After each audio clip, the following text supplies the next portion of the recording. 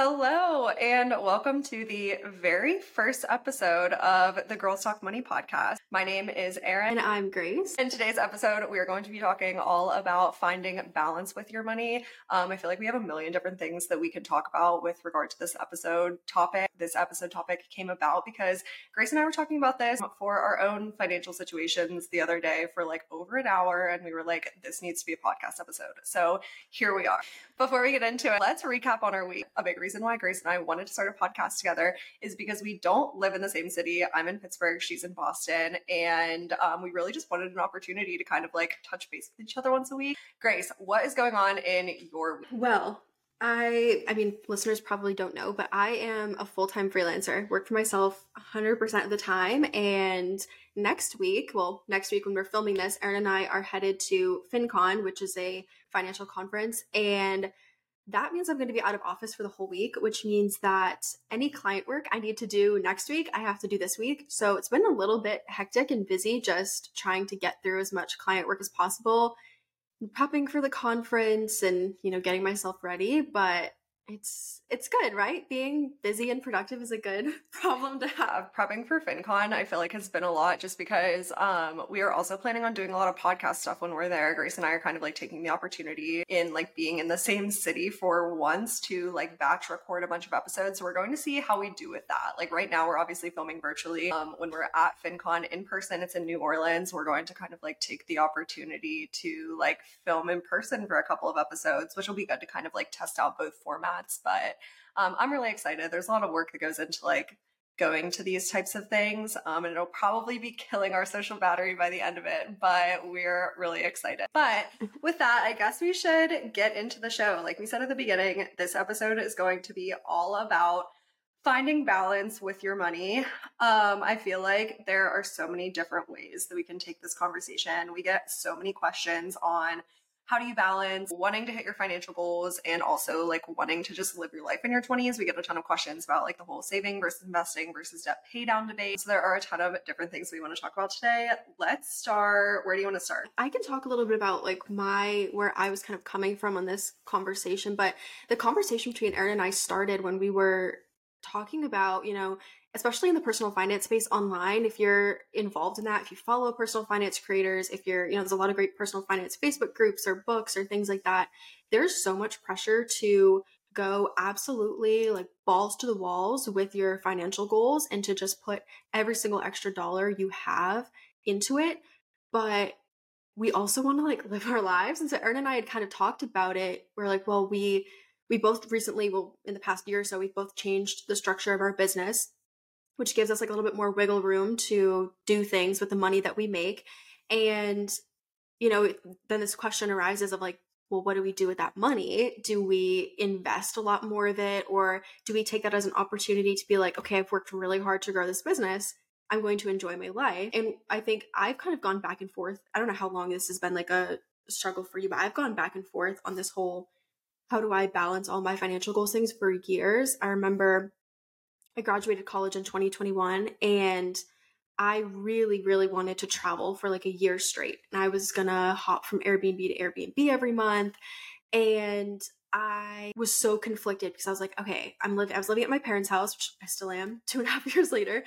And, I didn't have rent. And so that gave me more wiggle room in my budget. And I thought, well, I also have student loan debt I want to pay off and I want to be smart about that. But I want to travel and I want to use my money to actually live my life. But I was so conflicted about, okay, well, how can I possibly do both? And I actually posted in a Facebook group, I think it's called like Women in Personal Finance or something, or Women on Fire, because FIRE stands for Financial Independence Retire Early.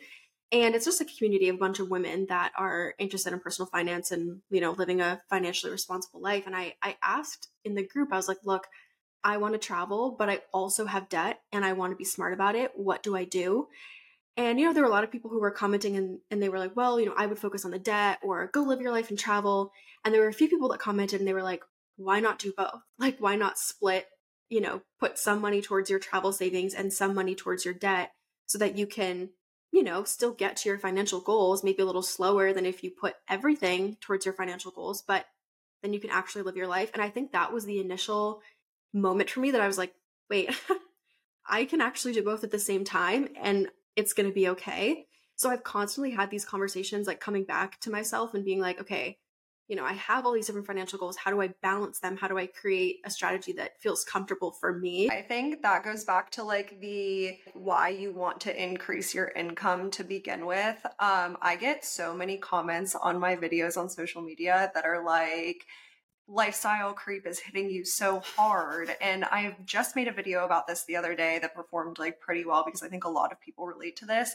You are literally allowed to want to increase your income for the sole purpose of like affording things that you couldn't afford before that like do improve your quality of life today, whether that be experiences with your friends or like a nicer apartment. I said in the video, before I increased my income, I couldn't afford to live without roommates. And like living without roommates has literally been the best game changer for my mental health, my business, everything this year. So you are allowed to increase your expenses as you increase your income. It doesn't have to be, oh, I'm going to increase my income just so I can max out my 401k this year and just so I can do like X, Y, and Z financial things that are going to improve my life 30 years from now. I think there's this, and what I had to do, what I found most helpful was I had to come back to like, what do I want my life to actually look like? And, there's a lot of people, again, especially in the personal finance space, where they're living super frugally, they're living with a ton of roommates, they drive an old beat up car, they don't eat out with their friends much, and that makes them happy. That's what fuels them. They enjoy that frugal lifestyle. And I had to be honest with myself and be like, I don't enjoy that frugal lifestyle. Like, I don't want to be eating rice and beans every day if I don't have to. I don't want to drive my car until it literally doesn't pass inspection solely for the purpose I don't want to, buy another one. I want to enjoy that. I like getting, my Botox done. I like getting my hair colored. I like traveling. And if you're trying to just reach financial goals, like just for this, you're increasing your income, like you said, just to invest more because somebody else is doing it, or you are, trying so hard to pay off your debt solely because you think it would look like a flex to be like, oh, I paid it off this fast, which was actually the boat that I was in. You're not really, it's not authentic to you. It's going to get frustrated because it's not going to be, I don't know, you're not reaching the goal for a reason that feels fulfilling to you. You're reaching it because you feel obligated to. One topic that I had here that I wanted us to touch on was like what it even means to create financial goals, how to do so effectively, because I think like what you just said is so applicable here.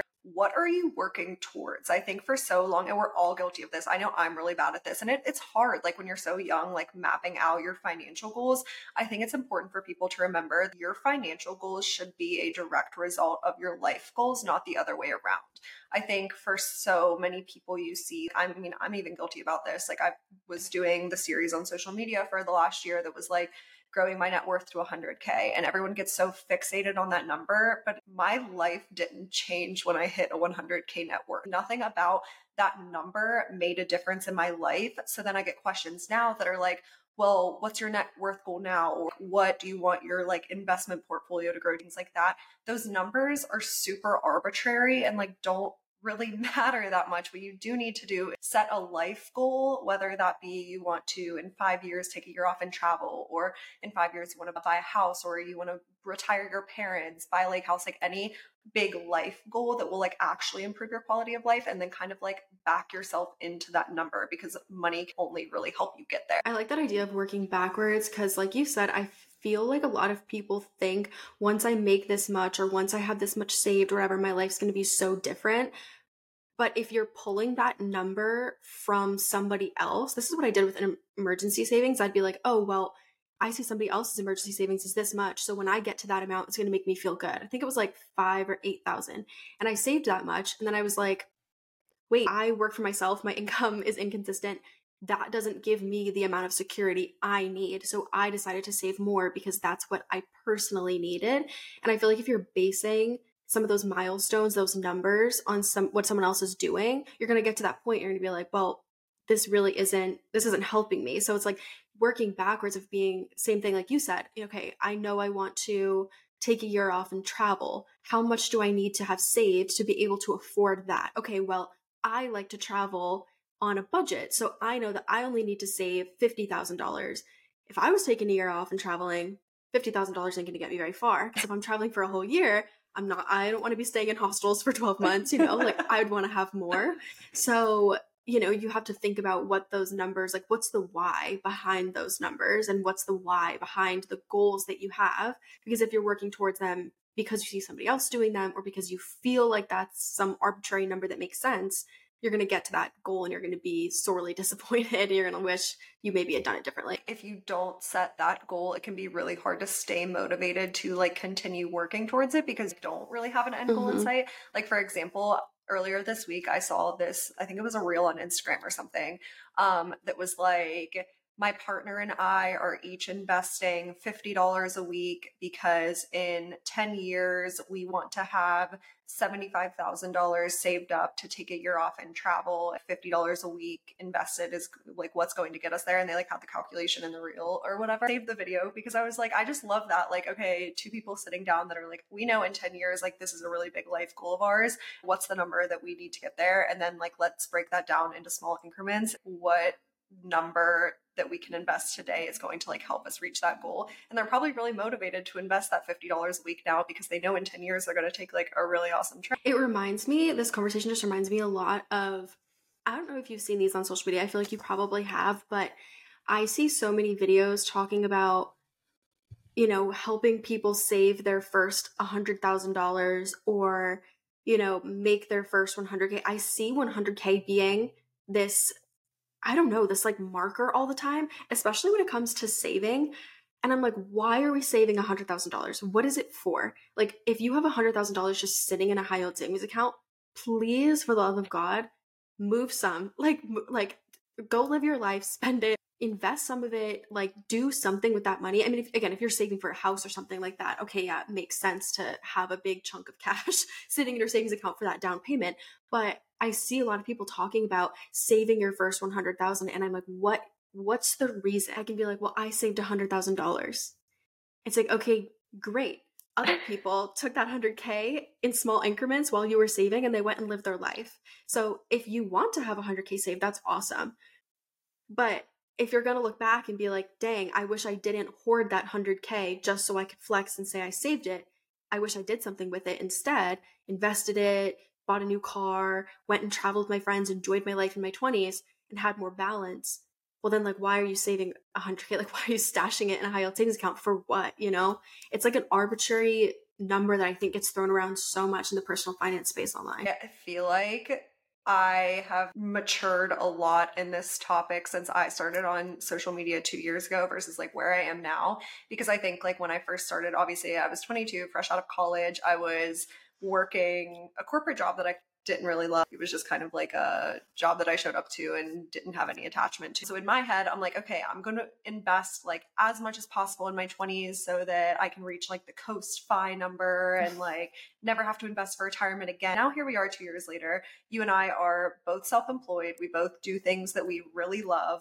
I feel like making money is kind of like our hobby at this point. Yeah, I never see myself completely walking away from work. I only see myself growing from here, and with that growing my income from here. So this is sort of where the conversation like led us last week when we were talking about this topic. Why are we motivated to absolutely max out every retirement account and every investment account and all of those things and not enjoy our money today? Because at that point, you're kind of like admitting that you either don't want to continue making this amount of money or you like don't think that you can sustain this amount of income. We're like, I don't think either of that is true for us because we're very hard workers. We enjoy what we do. We love what we do. And like, we only really see our career trajectory going up from here. That was one of the things too that always came up for me because I was so afraid to invest. So I don't think I actually started investing until I was 22. It was right after I graduated college, I think. And at the time, I was just trying to learn as much as I could, and I was absorbing as much content as I would see online. And, you see all this content of, okay, figure out how much you want to retire with, and then, work yourself backwards to figure out how much you need to contribute. And I've been working for myself since I graduated college, so I don't have like an employer 401k match. So I do have to contribute a little bit more of my own money, which I knew from the get-go.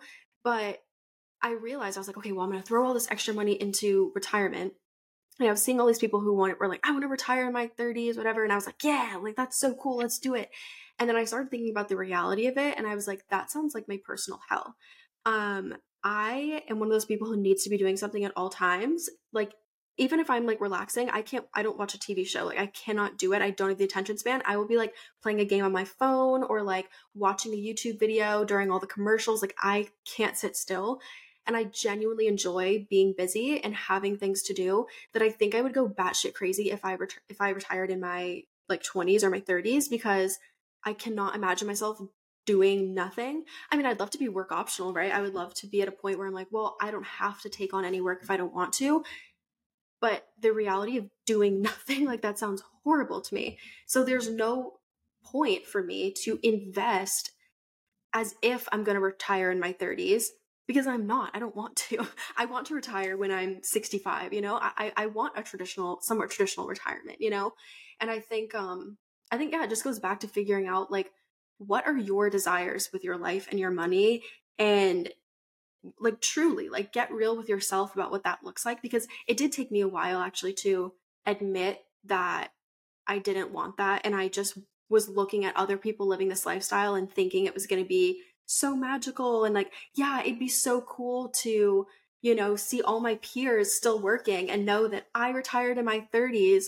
Then I was like, Grace, who the frick cares? Like nobody from high school is looking at you and being like, oh my god, she's so cool, she retired in her 30s. Like literally nobody gives a shit. It's about you and like what you want at the end of the day. I feel like people don't like hear me out. I feel like it's a myth. And I'm not saying like numbers wise it's a myth. Obviously, I understand the math.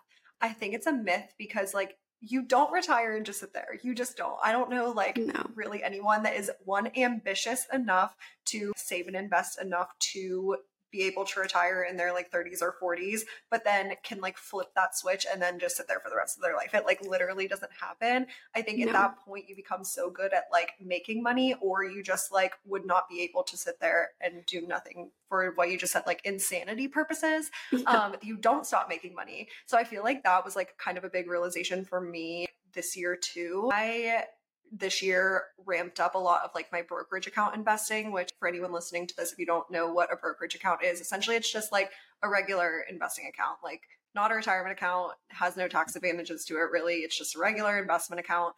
And prior to this, I had my brokerage account open, but I only had like $1,000 or something in it. I really wasn't prioritizing it per se. But just this year, I was like, okay, I kind of had that same realization. I am contributing to my retirement accounts, but that's not my only goal. And like me thinking outwards to retirement is not the only thing that I want to accomplish in my life. Like you just said, like the work optional thing, I do think I want to get to a point where like if I want to take a year off to either travel, write a book, do a startup, like something where I like need to remove myself from earning income for a year or 2 years or whatever, I want to have that safety net. So like that's kind of a priority for me right now as well, which like I will get there through non-retirement investing. I think what you were saying when you were talking about, you know, this whole idea of work optional and like, or retiring in your 30s being kind of a bit of a myth, I was thinking about this.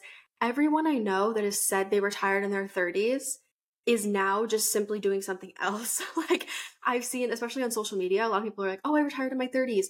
Now they're a social media content creator. They're selling courses. They're selling, you know, I don't know, coaching. They're making brand deal income. They're starting podcasts. They're doing speaking events. Like all they did was just transition from one work to the other. That's really all they did. And I think as entrepreneurs, because we both work for ourselves, it's a little different. I could see maybe if I worked a 9 to 5 where I hated it. So I focused on working my way up for 10 years, making as much as I can, living frugally, investing so that I can stop working a 9 to 5 in my 30s. You know, if I had a job I hated, I think being 24 and having a job I absolutely love, I don't feel that urgency to like let go of it because I genuinely enjoy working, which is, I don't know, again, such a privilege, but such a cool thing to say. But I do think if I had maybe a 9 to 5, I'd be like, get me out of here. And I would, you know, be wanting to retire in my 30s. But everyone I know that has quote unquote retired in their 30s is just doing something else. Okay, now that we've like established that we don't need to pour every extra dollar that we have into investment accounts or retirement accounts, let's pivot a little bit to balancing like obviously those financial goals, experiencing life and like having fun specifically in your 20s, because this is something that you and I obviously both talk about a lot. How do you sort of balance that? Like, how do you think of your priorities? How do you determine if a purchase is a good purchase in terms of experiencing life in your 20s versus like impulsive spending? Kind of talk through that. I think for me, one thing that was, I mean, the first thing that comes to mind that was really helpful for me was to know my numbers. So having a budget in place was an absolute game changer. I know both of us talk about budgeting on our pages all the time, and it probably sounds so overkill, but it truly is like so freeing when you can see your numbers and know your numbers. But I also think for me, knowing my numbers in terms of my debt. So I did what I call a debt audit where I listed everything out in one place. And I was like, okay, here's all my debt. I only had student loans, never had any type of other debt, but I listed them all out. And I literally did the math and I was like, okay, if I only paid the minimum payment on this for the entire loan term, how much extra would I be paying in interest? And my debt was so low interest that if I paid the minimum payment for like 10 years, I was only going to pay an extra like, I mean, it was like five to $10,000. And in my mind, over the course of 10 years, that was not bad. And I was already paying more than the minimum payment. So I knew, okay, I do not need to go absolutely ham on paying this off. I can have more balance. And I think the other thing that helped me was kind of going back to what I said earlier, is getting real about what genuinely mattered to me. I asked myself, if I put every extra dollar onto my debt, or, if I didn't give myself as much wiggle room to live my life and I put more of my money towards my more quote unquote practical financial goals, will I look back in 5 years and feel like I missed out? And for me, the answer was yes. I was like, when I was establishing all these goals, I think I was like 22, 23. I was like, I don't want to be 27, 28 and say, crap, all my friends have traveled these years. I'm at a point now where maybe I want to settle into one city and not be traveling all the time. I don't want to look back, have those feelings and be like, crap, I wish I did something with my 20s, because reality is me paying off my debt 2 years early, 5 years early, however many years early. Great. You don't get an award. You're the only one that, saving yourself interest is obviously great, but like, it's not a competition. So you have to genuinely think about what's going to make you happy. And I knew that for me, having more balance made me happy. So I have a hard time actually like justifying expenses that are just solely for myself. And this is funny because I just had a therapy appointment yesterday where my therapist, like my task for this week, she gives me like something to do every week. My task is to actually go into my budget and create a specific budget line for self-care for myself. So I'm being forced now. But I think I've genuinely had to force myself to give myself more space in my budget to just like live my life. For example, this month I went to a fair at the beginning of the month. I'm going to see Pauly D at a club. I don't know. My friend loves Jersey Shore and he was like, "Do you want to go?" And I was like, I won't say no. I want to live my life. So I have, given myself more wiggle room this month to pay for the hotel when we're at the club and, stuff like that. And I don't know, just like forcing myself to give myself a budget for that and know that it's okay.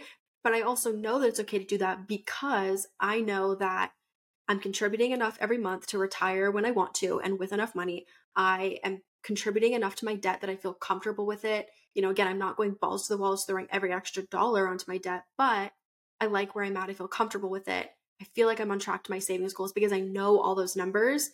So I can justify spending more on living my life because, again, I think I know where I'm at with my other goals. There's so much good stuff there that I want to unpack. First, you were talking about the debt situation. Like, will you be happier 4 years from now if you paid off your debt 2 years early or whatever? And for you, it's no. I go so back and forth with this. And I think like that alone is a really good money lesson. It's okay if your priorities change. Like obviously we're in our early 20s. I'm so indecisive. I change my mind all the time. So it's okay if like your priorities are changing relatively frequently. I think like between investing versus saving versus paying down debt, as long as you're like putting your extra money to a financial goal, that's fine. Your priorities are allowed to change. But I think for me, why I just made a video, I think like a week ago or something, that was saying that I want to prioritize paying off my car loan, which my car loan only has like $6,000 left on it. And before the last month, that was not a high priority for me at all. I think the interest rate is only like 3.5%. So it wasn't a high priority for me because obviously like optimizing your return and like everything says that I like shouldn't prioritize paying off this loan. However, I think the whole being debt free for me thing is in my mind, it like gives me more options. For example, earlier this year, I took the leap from quitting my corporate job to like joining a startup full time to transitioning into like being completely self-employed and strictly freelancing. And a big reason why I felt comfortable doing that was because I knew that I was going to be able to pay off my $40,000 worth of student loans this year. And if I was in a situation where I was like, I had a ton of debt and I like wasn't able to pay it off, I think that I would have like rethought that. And it turns out that quitting my corporate job was absolutely the right move for me. Like I make so much more money now than I did in my corporate salary. And if I didn't take that leap, I wouldn't have really had that opportunity. So I think for me, I know that once I'm debt free, I will like feel like my options are greater, even if that's not materially the case. And even if like the numbers don't support that, sometimes you just really have to do what's best in your mind and like what makes you feel the most comfortable. I was talking with somebody actually recently. I don't remember where, I don't know if it was like a post I saw online or something, but we were kind of talking about this idea of optimizing for speed and optimizing for growth. And I think there's a lot of pressure in the financial space to optimize for speed and growth. Like, how can I retire the fastest? How can I get out of debt the fastest? How can I grow my investments the fastest? How can I grow my income the fastest, whatever? But you don't have to optimize for speed or growth. You're not obligated to. Like I said, with my debt is so low interest. I only have federal student loans now. And for example, I'm planning on moving out of my parents' house soon. And I knew, okay, I want to have money saved because I'm going to have to pay for, to ship my car somewhere because I'm probably not going to be moving locally. Like there's a lot of expenses that are going to come with that. So for me, I was like, okay, do I want to try to pay off my debt as fast as possible and optimize for speed there? Or do I want to take a more balanced approach where I'm contributing to my moving savings and I'm contributing to paying off my debt so that I can still move out in 6 months or so, however long it's going to take me, and pay off my debt. And for me, it was like, okay, I can do both simultaneously. Yes, I could focus on just one at a time where I'm like, okay, I'm only going to focus on my debt, or I can take that balanced approach where I focus on both things. You don't have to invest every dollar to grow it as fast as you can if you also want to have the flexibility to like have a larger emergency savings and be able to quit your corporate job and take some time off work or whatever it is. You don't have to optimize for speed and growth constantly, especially when you're in your 20s. Like, God, we're just so young. Like, you're not retiring tomorrow. Like, you're gonna be okay. You're gonna be okay if like your investment account is not like absolutely popping right now. You know what I mean? Like, you will be good. Your world's not gonna crumble when you're 25, and like it's okay. Yes, I know. We were having this conversation the other day too about like our businesses, the business emergency fund thing and all of that. And I think the whole not throwing every dollar into your investments kind of goes towards that as well. One thing that I was saying to you was I think next year, like I'm going to have a lot of business expenses. I want to like reinvest some of the money that I've been making into my business. I want to hire a business coach. Like I want to have the flexibility of a large chunk in my business account to be able to like take advantage of opportunities that come up. And I don't even know what those look like. I don't have like set defined goals yet and know exactly how I'm going to allocate every dollar that's sitting in there. But I don't really want to like pull out thousands and thousands of dollars out of my business account to invest it to optimize my return, and then 6 months from now have an opportunity and be like, I don't have enough in my business checking to like support that. Because obviously with self-employment, you don't know how much you're going to make every month. It could be a lot, it could be nothing. Like you have really no idea. So I think that like goes back to that aspect as well. Like sometimes not optimizing for like speed and growth on the investment side can in turn allow you to grow a lot faster if you have a business or self-employed, are going to make some of those investments into yourself.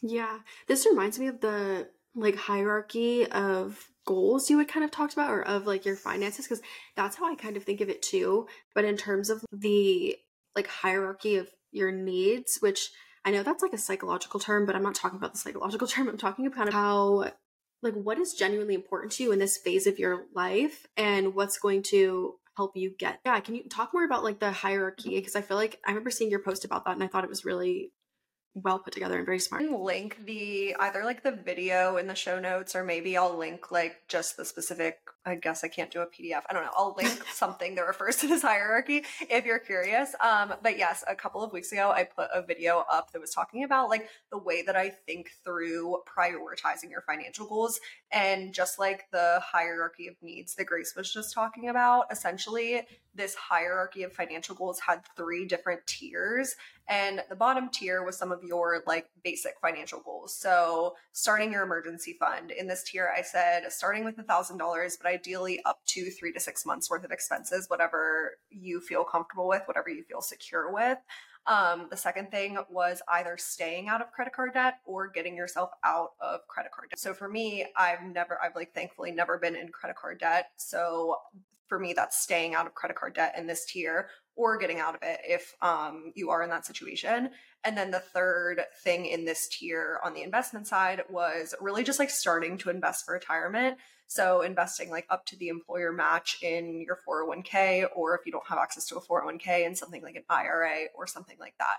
So that was like the first tier. And then as you go up the hierarchy, you like essentially get more options. And in each tier, there was one thing related to saving, investing, and debt pay down. And I think like the hierarchy did a good job of like bucketing them together and allowing you to see you can do a mix of all 3. Because like one question that we get asked all the time is, okay, should I be saving or should I be investing or should I be paying down debt? And like we've been alluding to for the last 20 minutes, like you're probably going to be doing a mix of all 3 simultaneously for the rest of your life. But there is a way to kind of like group them together and see like, okay, if I still have one thing left to do in this first tier, then I shouldn't move on to the second tier until I kind of like take care of that. Like I wouldn't start increasing my 401k contributions past the match if I'm, let's say, still in credit card debt, or if I haven't built up my emergency fund yet, and like so on and so forth. I think there are smart ways to go about that. And that's why I really liked that hierarchy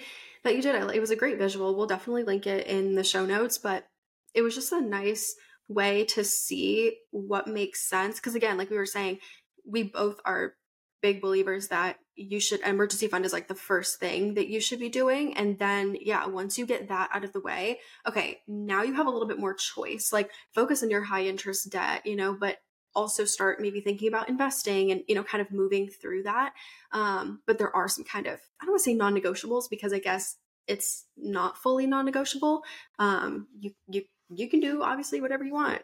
You're free, you have free will, but there are probably some smarter ways you can go about doing it. This also reminded me about how some expenses, and we say this all the time when we talk about stuff, just like personally, some expenses are almost, I don't say investments in yourself, but kind of. I know we've talked about how I wanted to live alone, and I was like, oh my gosh, especially in Boston, the apartments are insanely priced. But one thing I know you had talked to me about when we saw each other in July, you were like, paying rent to live by yourself is an investment in yourself. And especially as a business owner, you'll see a return on that investment just from like the way you feel and being more like creative and more present.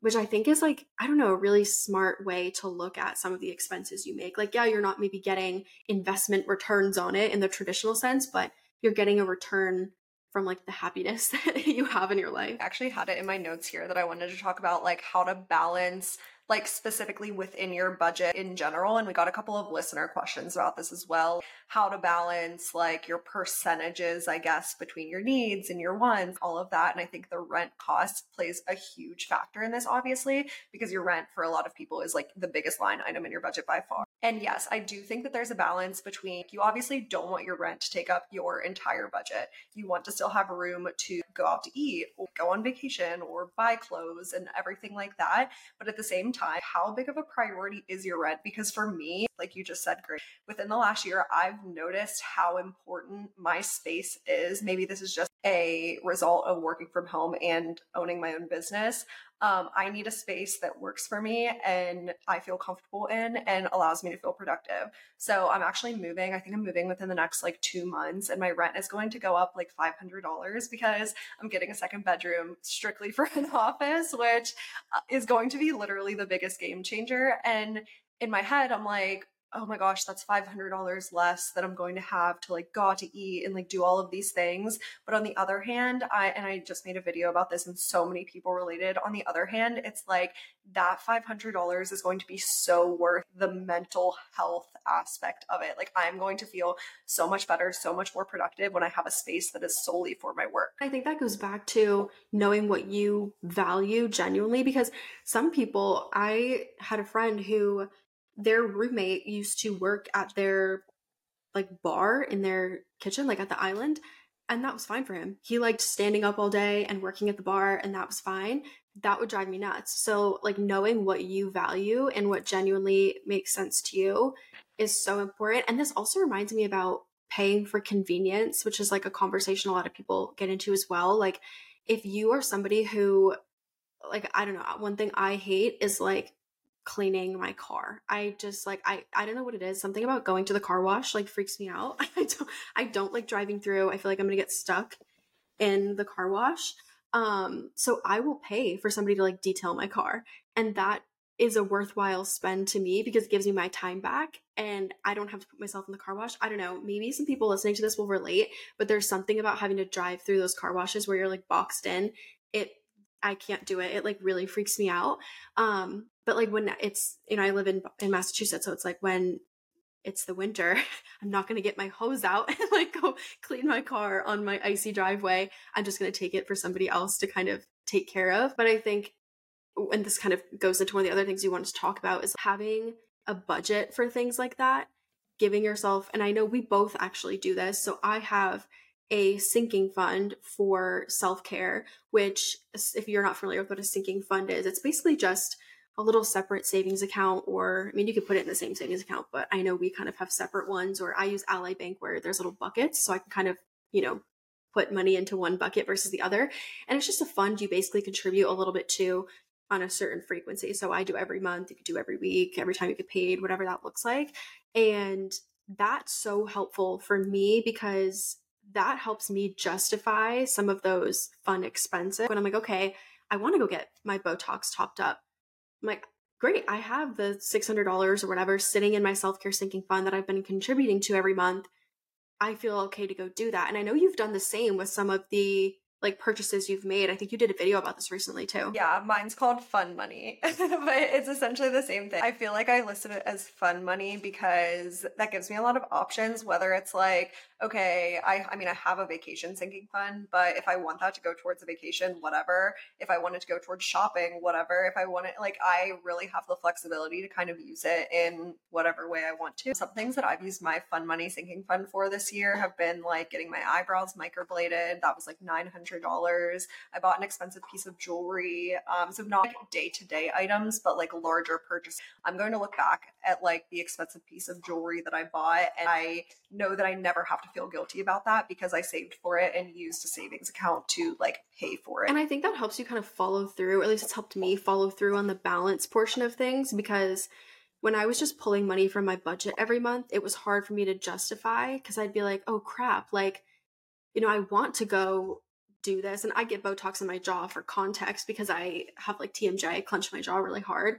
And so, it was something that I didn't do for so long because it is expensive, but I also, my freaking jaw would hurt so bad. So I'm like, okay, I need to do this. And so having that money set aside helps me justify that and helps me be like, okay, this is money that I've set aside after I have hit my minimum that I want to hit for investing, after I've hit my minimum for debt that I want to hit, after I've paid my rent and done my necessary expenses. Like, this is leftover money that I have set aside for this exact purpose.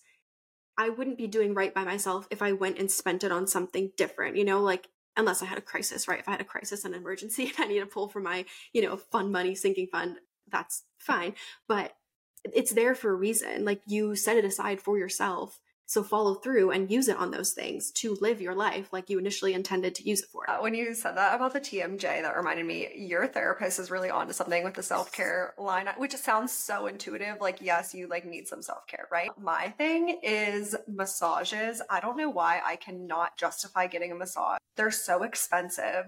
but I've been having the worst back pain for like a year. Like it like Mhm. keeps me up at night sometimes. Like my quality of life is so diminished because I'm so stubborn to go get a massage, and I know how stupid that sounds. That's something that I really need to do too, is just like set $200 aside for self-care, use it for things like massages, chiropractors. I went through the same thing actually with massages specifically, which is funny that you say that because ever since when I started working at home, I was working at my dining room table because I didn't have any sort of office, and I didn't have my laptop raised. It was just sitting down on the table. So I was like the Hunchback of Notre Dame every day looking down at my laptop, and I ended up getting the worst neck and back pain to the point where I remember it was so bad. One night, it was getting progressively worse over and over.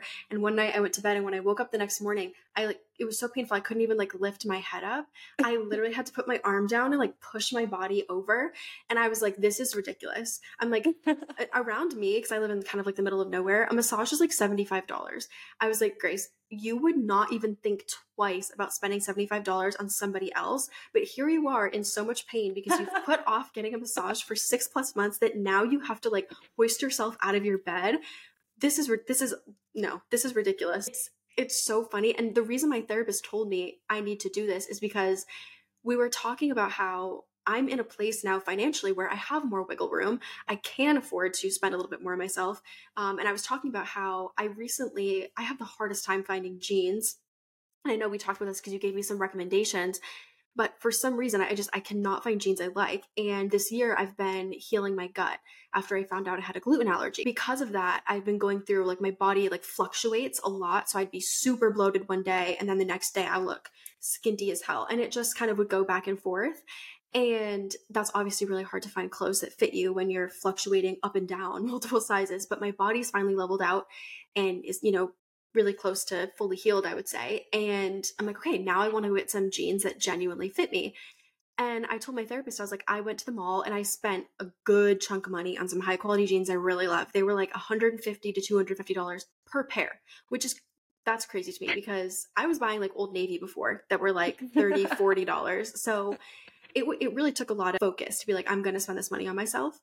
And I said to her, I was like, I realized when I went and bought those jeans, I don't do a lot of that type of stuff for myself. I said to her, I was like, I've put off getting my hair done until it looks scraggly as hell.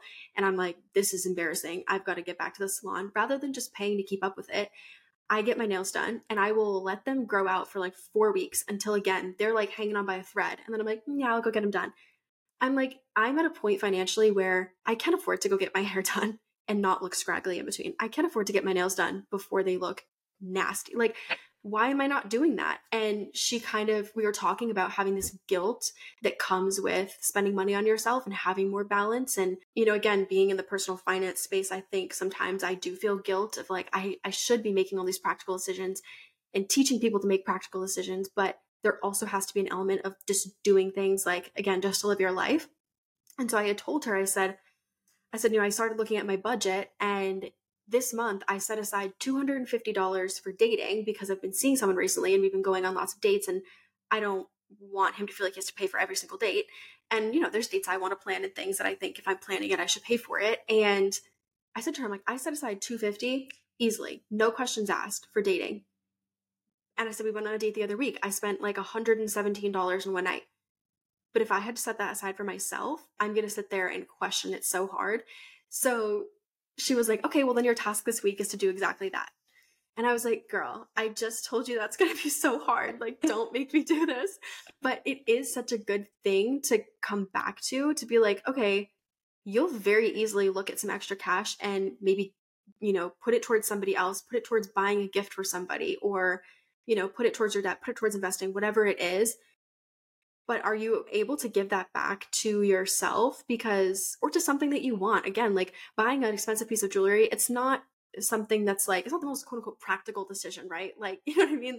It's not a need, but it was a want and it was meaningful to you. And didn't you get it in celebration of like leaving your job or something like that too. Yeah, There was, I like yeah, only buy designer, or it wasn't even, but like more expensive things like that, like a designer bag or whatever, when I hit like a milestone. So I bought right. my one and only designer bag when I finished my MBA, and then I bought this like expensive piece of jewelry when I quit my corporate job to join the startup full time. It's so funny that you said like the hair appointments and the nails like looking straggly in between, because I literally like need a hair appointment. I'm a blonde, but like it's because I get highlights and my roots grow in so dark because I'm Italian. Like I should be getting my hair done this month, but I'm literally pushing it off to November because then I don't have to put it into my October budget. Mm-hmm. And like that's so annoying of me. I think you mentioned like being in the personal finance space too. I do think being so transparent with your money is kind of like a double-edged sword too, and definitely plays into like some of the anxiety, because when you're transparent about it, obviously you get like backlash for the decisions that you make. Sometimes like people don't have a lot of context, like you don't include your income in every one of your videos. So it's like you are supposedly talking about personal finance, and then you're sitting here talking about spending a bunch of money on jeans or getting your hair done or going on vacation, and like kind of the repercussions of that. Like I literally don't even read my comments on those what I spend in a week videos, because Yeah. they're a lot most of the time. I think there's a lot of, I don't want to say judgment, but kind of when you're looking at someone else's situation. And I know this has come up with my friends a lot where someone says, oh, I can't, like for example, somebody was like, oh, we're going to go on a vacation, like some sort of trip. And someone I knew was like, oh, well, someone told me that it's not in their budget and they can't go. But then I saw them going on another vacation with somebody else. So I'm like, okay, what do you mean that this trip isn't in your budget? And it goes back to what you define as important to you, what's valuable to you, and what balance looks like to you. For me, I'm not the type of person who's going to go on like 10 different vacations or is going to go on a girls' trip just because there's a girls' trip being planned. If I don't want to go, or if it doesn't really align with my financial goals at the time, I'm not going to go. I'm so sorry, Yes. but I think that there is, like, when you're looking at somebody else's finances objectively, it's so hard to know what actually is going on behind the scenes. Like, yeah, I spent $650 on jeans in one day, and that's crazy. Even though I can afford it, right? I was like, oh my God, like handing my card over. But also, I'm not the person who like goes to the bar every single weekend, because that's not something I personally value. But when you look at it objectively, you're like, this girl must be batshit crazy if she's like spending $650 on jeans and think that's okay, but it's like, that's part of my balance. That's what I like, I'm making decisions about my money that are different from other people, so that it reflects, so I can spend money on like what I want to. I love this concept so much. I was just talking about this in a video the other day about like the concept of saying no to things to be able to say yes guilt-free. That's the balance there. Is you're going to be invited to a ton of things from a ton of different people in your 20s, and feeling okay and feeling confident enough to say no when you actually don't want to be doing the things that don't serve you gives you so much more room in your budget to say yes when there is something that you actually do want to be at. And that's something that takes a long time to learn. And even once you do learn it, you still catch yourself being like, oh my gosh, why did I say yes to this? I'm spending so much money and I knew that I didn't want to do it. The vacation example was a really good one. And I feel like we could go through, I think we should do an entire episode on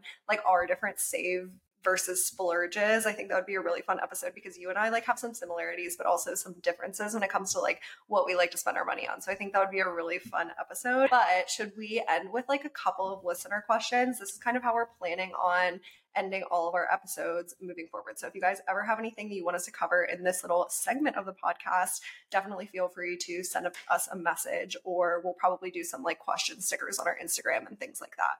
Yeah, I was just going to say, I feel like this is a perfect way to kind of go into the listener question. One, I think is interesting to ask you, because you're, I guess, kind of somewhat new to this, since now your income, you're 100% self-employed, but how do you manage inconsistent income? I think it's just about honestly giving yourself a good enough buffer to like feel secure with it, knowing that there's the possibility that you're going to have some slow months. This just happened to me. I had like a huge high month and I was like so excited, but I take out the exact same amount every single month out of my business account into my personal account.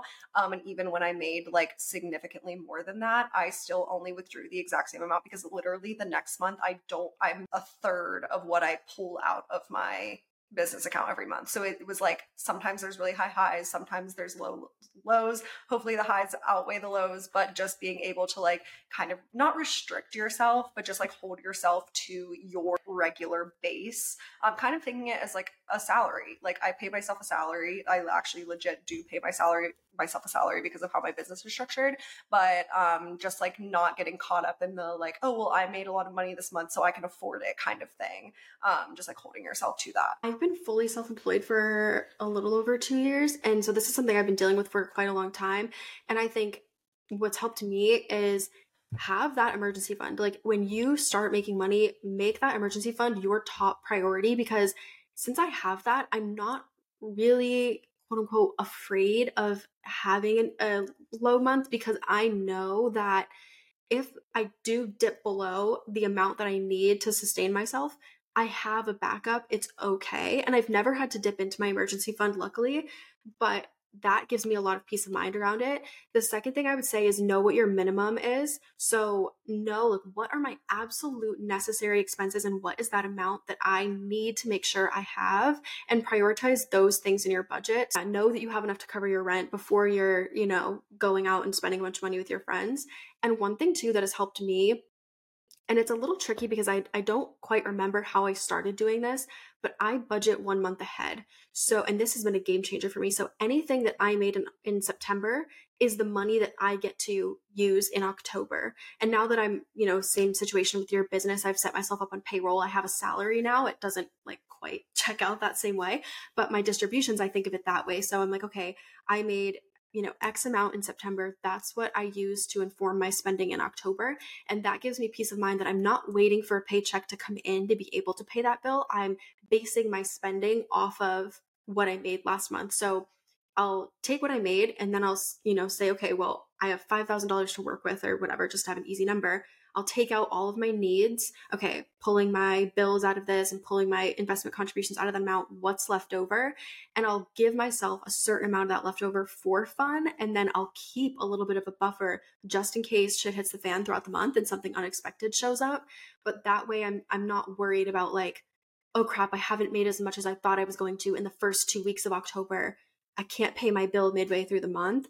You definitely do have to be strategic if you have inconsistent income, but I think it's really manageable. Once you get a hang of it, it definitely, you kind of get into a flow and it becomes a lot more manageable. This is kind of funny. We got a question that says, thoughts on the personal finance space being kind of scammy. What are your thoughts, feelings, questions about that, Grace? I also thought this was an interesting question. I think one thing I'll say, and this is like my first thought when I saw this question, was I think it depends on like what side of the personal finance space I think you're on, right?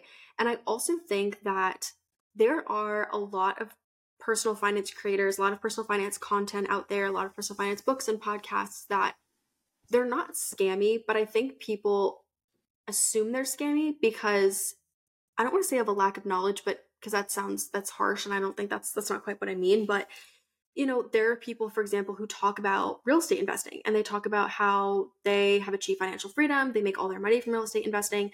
And because it doesn't seem believable to people, they automatically feel like it's fake. There's that, social media page, Salary Transparent Street. There's one called American Income where they interview people and have them share their salaries. And I cannot even tell you like the comments. If someone makes like over 80,000, people are commenting being like, this is cap, that's fake, there's no way. And it's like, just because you have not seen that before does not mean that this person's a scammer and that they're making money in some sketchy way. It's just different than what you've heard, And I think defaulting to automatically assuming that whatever you see as a scam is a defense mechanism. And I would encourage people to kind of open up their minds.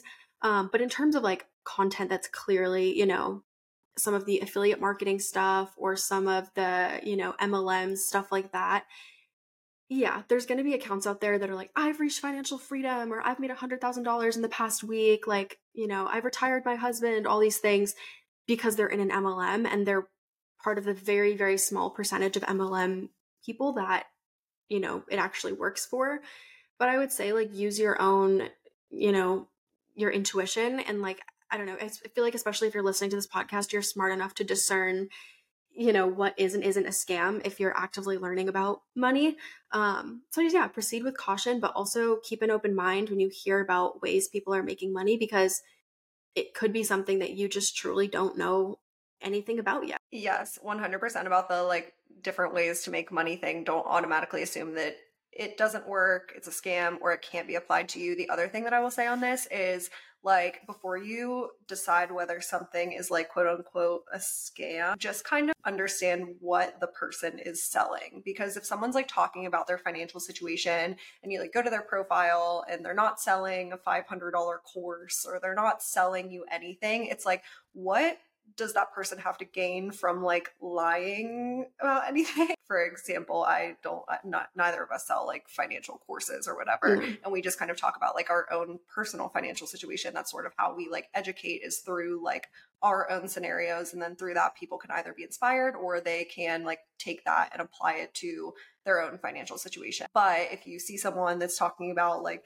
oh, I made $1 million in a year, and you go and they are trying to sell you a $500 course, like then proceed with like a little bit of caution there and kind of say, okay, yes, maybe this course can be helpful for me. Let's say it's in like the financial education space, but did I exhaust all of my other free or low cost options for learning that same topic?